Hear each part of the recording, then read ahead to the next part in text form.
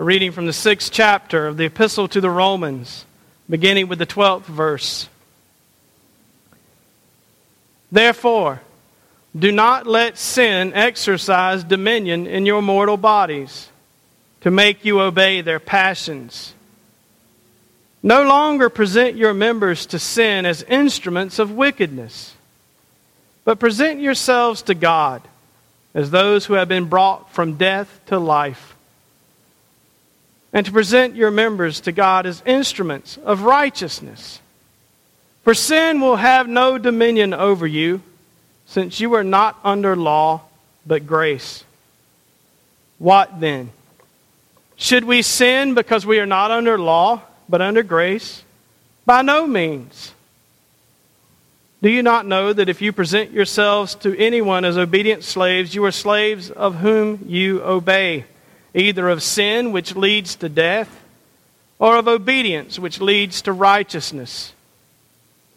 But thanks be to God that you, having once been slaves of sin, have become obedient from the heart to the form of teaching to which you were entrusted. And that you, having been set free from sin, have become slaves of righteousness. I'm speaking in human terms because of your natural limitations. For just as you once presented yourselves, your members, as slaves to impurity and to greater and greater iniquity, so now present your members as slaves to righteousness for sanctification. When you were slaves of sin, you were free in regard to righteousness. So what advantage did you then get from the things of which you are now ashamed? The end of those things is death. But now that you have been freed from sin and enslaved to God, the advantage you get is sanctification. The end is eternal life. For the wages of sin is death. But the free gift of God is eternal life in Christ Jesus our Lord. The Word of God for the people of God. Thanks be to God. The words free gift are important for Christians, especially the word free. That's why it's in bold in your title, in your print, in your bulletin. The word that's translated free gift is a single word, charisma, from the Greek. And it means that which is freely and graciously given. That something is freely given. I want to share with you a story about Garrison Johns, a bully that entered the life of Eugene Peterson.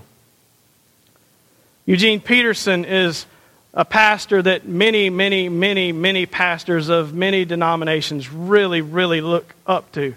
Y'all catch that? He's important to a lot of us.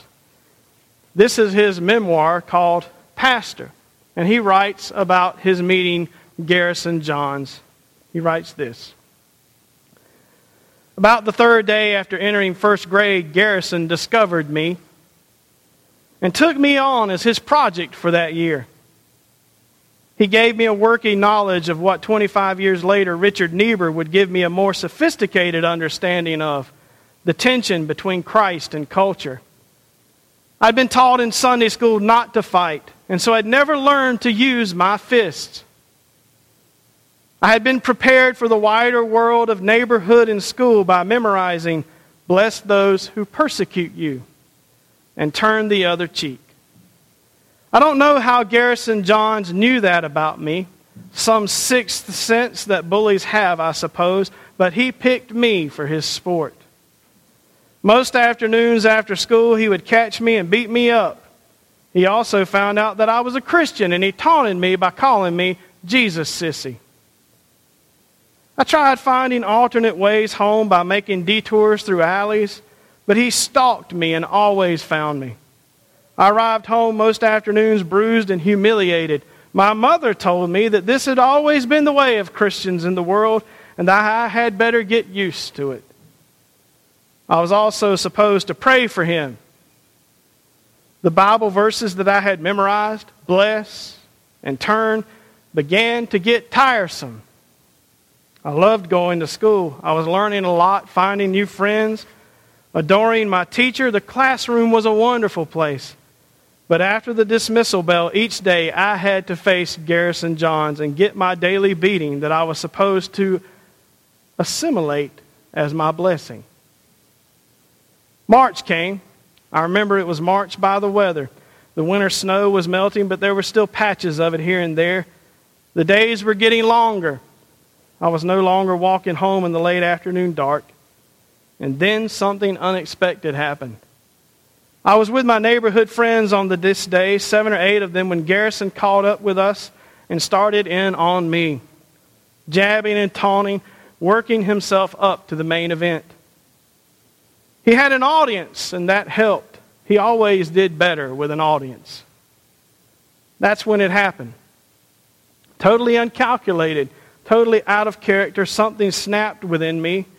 For just a moment, the Bible verses disappeared from my consciousness, and I grabbed Garrison. To my surprise and his, I realized that I was stronger than he was. I wrestled him to the ground, sat on his chest, pinned his arms to the ground with my knees. I couldn't believe it. He was helpless under me, at my mercy. It was too good to be true. I hit him in the face with my fists. It felt good, and I hit him again. Blood spurted from his nose, a lovely crimson on the snow. By this time, all the other children were cheering and egging me on. Black his eyes, bust his teeth. A torrent of biblical invective poured from them, although nothing compared with what I would later in life read in the Psalms. I said to Garrison, "Say, Uncle." He wouldn't say it. I hit him again. More blood, more cheering. Now my audience was bringing out the best in me. And then my Christian training reasserted itself. I said, "Say, I believe in Jesus Christ as my Lord and Savior." He wouldn't say it. So I hit him again. More blood. I tried again. "Say, I believe in Jesus Christ as my Lord and Savior." And he said it. Garrison Johns was my first Christian convert.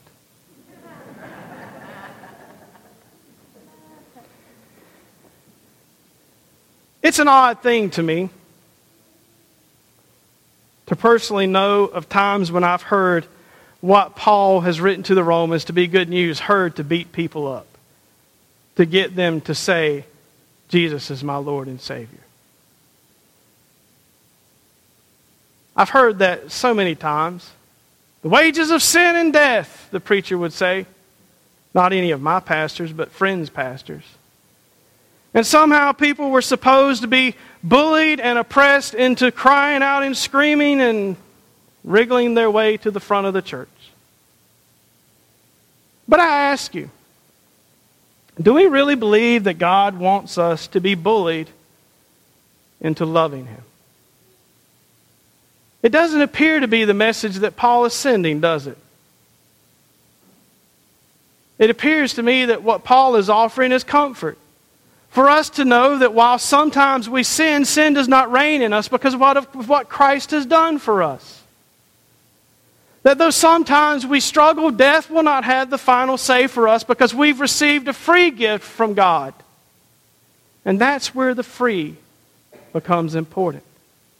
Because God does not long to force us to love Him. God does not long to force us into salvation. God invites us into salvation by giving us the gift of salvation. God is not a cosmic bully, looking just to make people feel bad about themselves so that they can receive Him. What if it were different? What if we focused more on the second part of that sentence? What if we heard the whole thing? The wages of sin and death, but the free gift of God is eternal life through Jesus Christ our Lord. Boy, it sounds better then, doesn't it? If you ever find yourself in a situation where you're talking with someone who is struggling with sin, who is struggling with hurt, and if you feel a desire to break out the wages of sin as death on them, at least do them the right thing. Do the right thing and give them the rest of the good news. The wages of sin truly is death. Sin came into the world and brought death with it, and we're all going to die.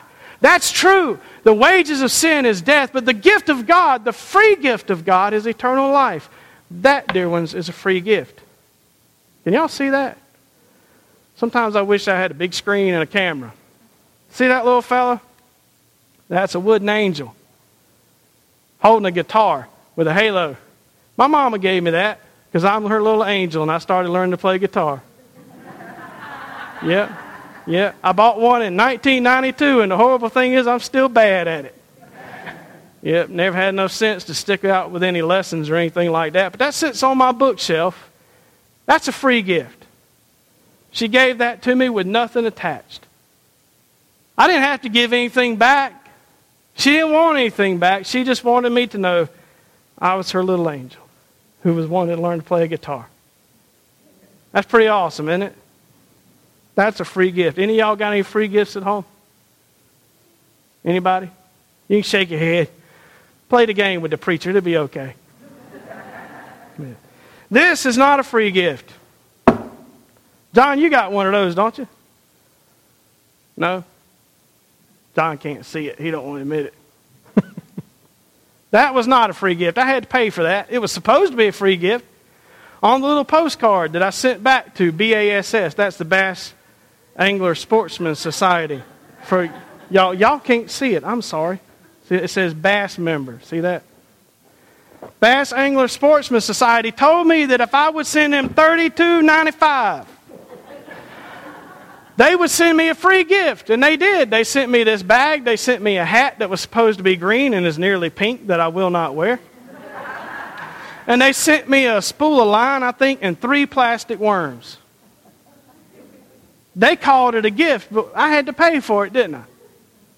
I paid for that. I paid for that bag. When that bag, the zipper on it breaks, I'm not going to care a thing about it. I'm going to toss it. But if the little head over pops off that angel, I'm going to buy a tube of super glue and fix it. It's important because it was freely given. It's a free gift. A free gift. A free gift. A free gift. The bag was given in thanks. That's true. But it was not given in love. And a gift given in love has to be freely given. Have you ever gotten something from somebody and you knew that they gave it to you because they were expecting you to give them something next year? Have you ever had anybody one-up you in their Christmas gift because they knew you would have to one-up them next year? That's wrong.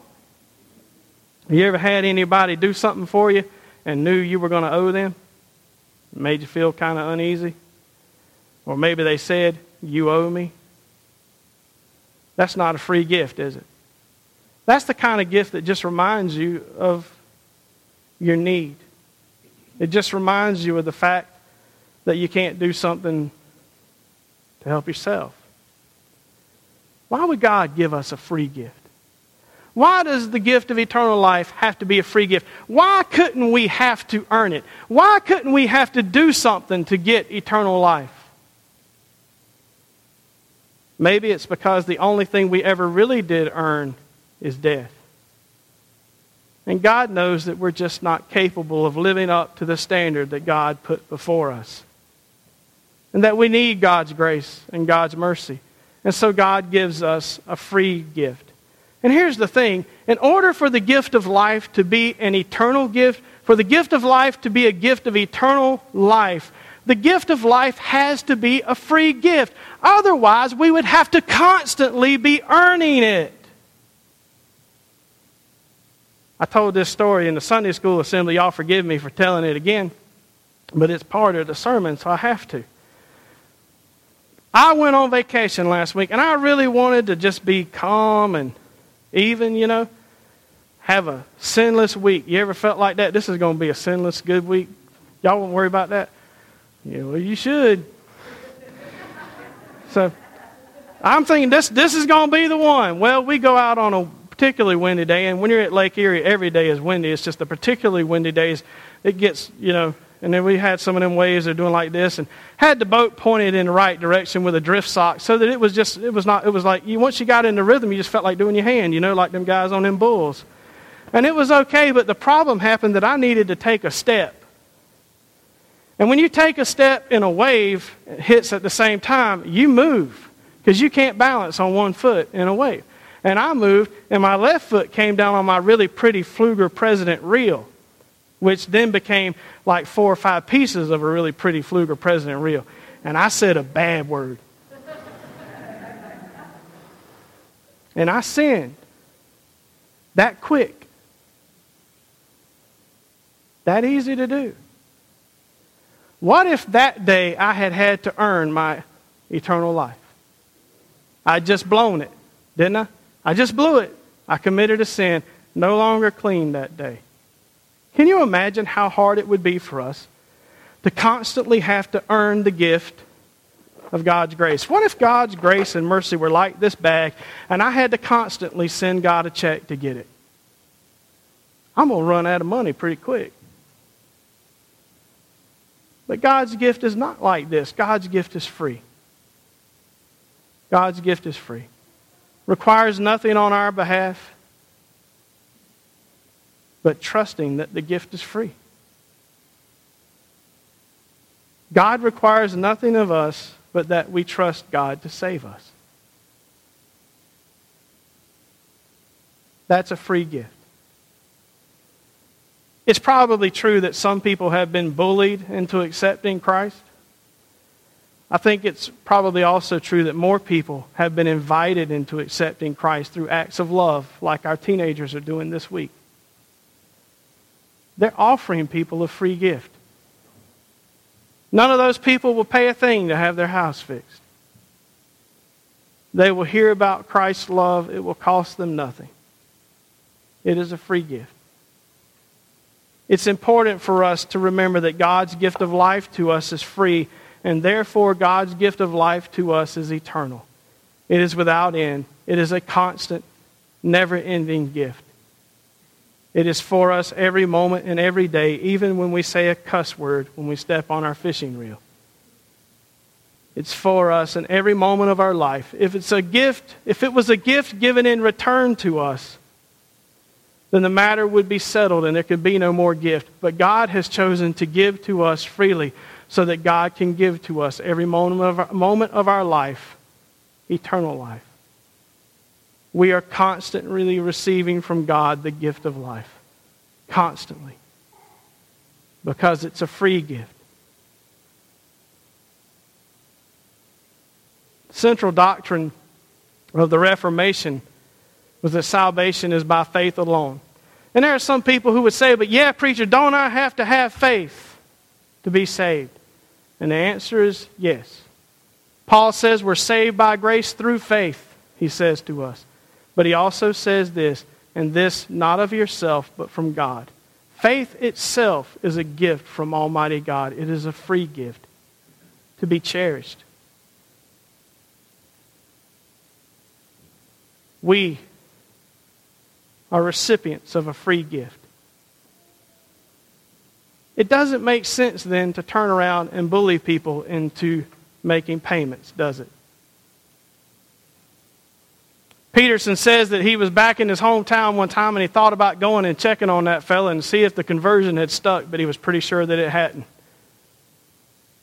But conversions that happen when people realize that God has offered us the free gift of life, when people realize the depth of God's love for them because of what we do for them or what we say to them, those conversions stick and become lifelong and become new life. It's easy for us to get caught in the idea that somehow we have to earn God's favor, that somehow we have to earn God's love. But the truth is, God's favor, God's love, and God's gift of life are free for us. But like every gift, we must receive it. Like every gift, it will not be forced on us. We must receive it. My prayer for you today is that you in your heart have received Christ as Lord, That you are able to confess with your mouth that He is your Lord? That you believe in your heart that He was raised from the dead? And Paul tells us that if we believe those things, we will be saved. There is no question. We have God's gift, God's free gift of eternal life. There are no strings attached.